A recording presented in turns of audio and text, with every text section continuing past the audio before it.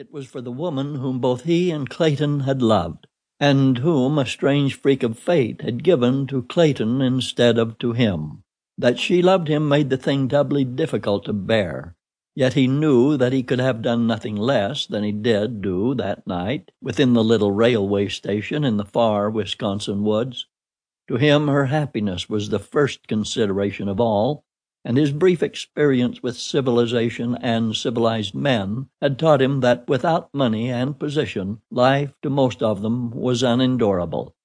Jane Porter had been born to both, and had Tarzan taken them away from her future husband, it would doubtless have plunged her into a life of misery and torture. That she would have spurned Clayton once he had been stripped of both his title and his estates never for once occurred to Tarzan, for he credited to others the same honest loyalty that was so inherent a quality in himself. Nor in this instance had he erred. Could any one thing have further bound Jane Porter to her promise to Clayton, it would have been in the nature of some such misfortune as this overtaking him. Tarzan's thoughts drifted from the past to the future. He tried to look forward with pleasurable sensations to his return to the jungle of his birth and boyhood, the cruel, fierce jungle in which he had spent 20 of his 22 years. But who or what of all the myriad jungle life would there be to welcome his return? Not one. Only Tantor the elephant could he call friend. The others would hunt him or flee from him as had been their way in the past.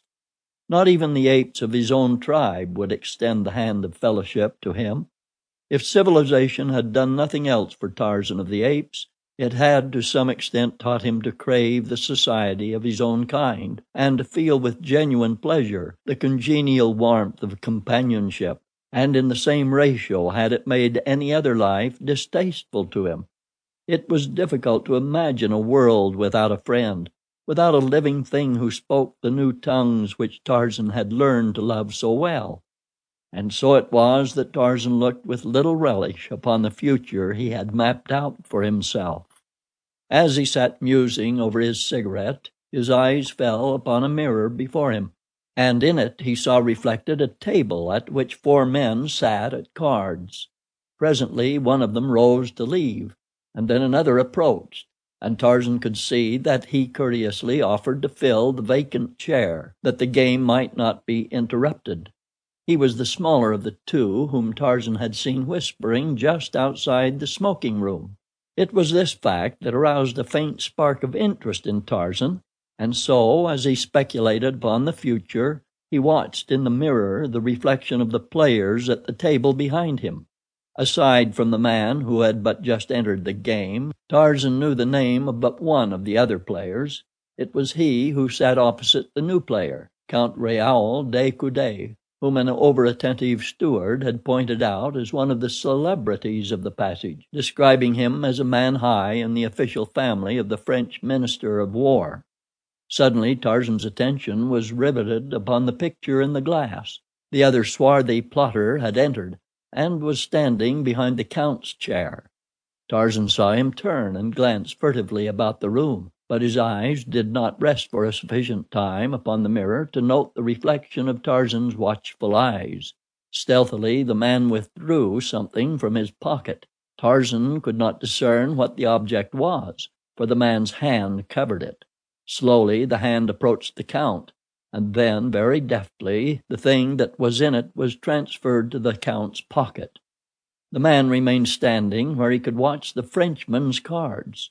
Tarzan was puzzled, but he was all attention now, nor did he permit another detail of the incident to escape him.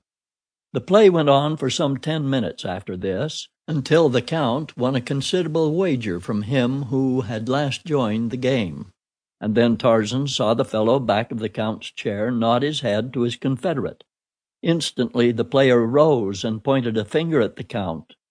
"Had I known that monsieur was a professional card sharp, I had not been so ready to be drawn into the game," he said. Instantly the Count and the 2 other players were upon their feet. De Coude's face went white. "What do you mean, sir?" he cried. "Do you know to whom you speak?"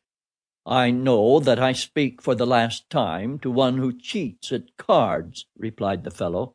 The Count leaned across the table and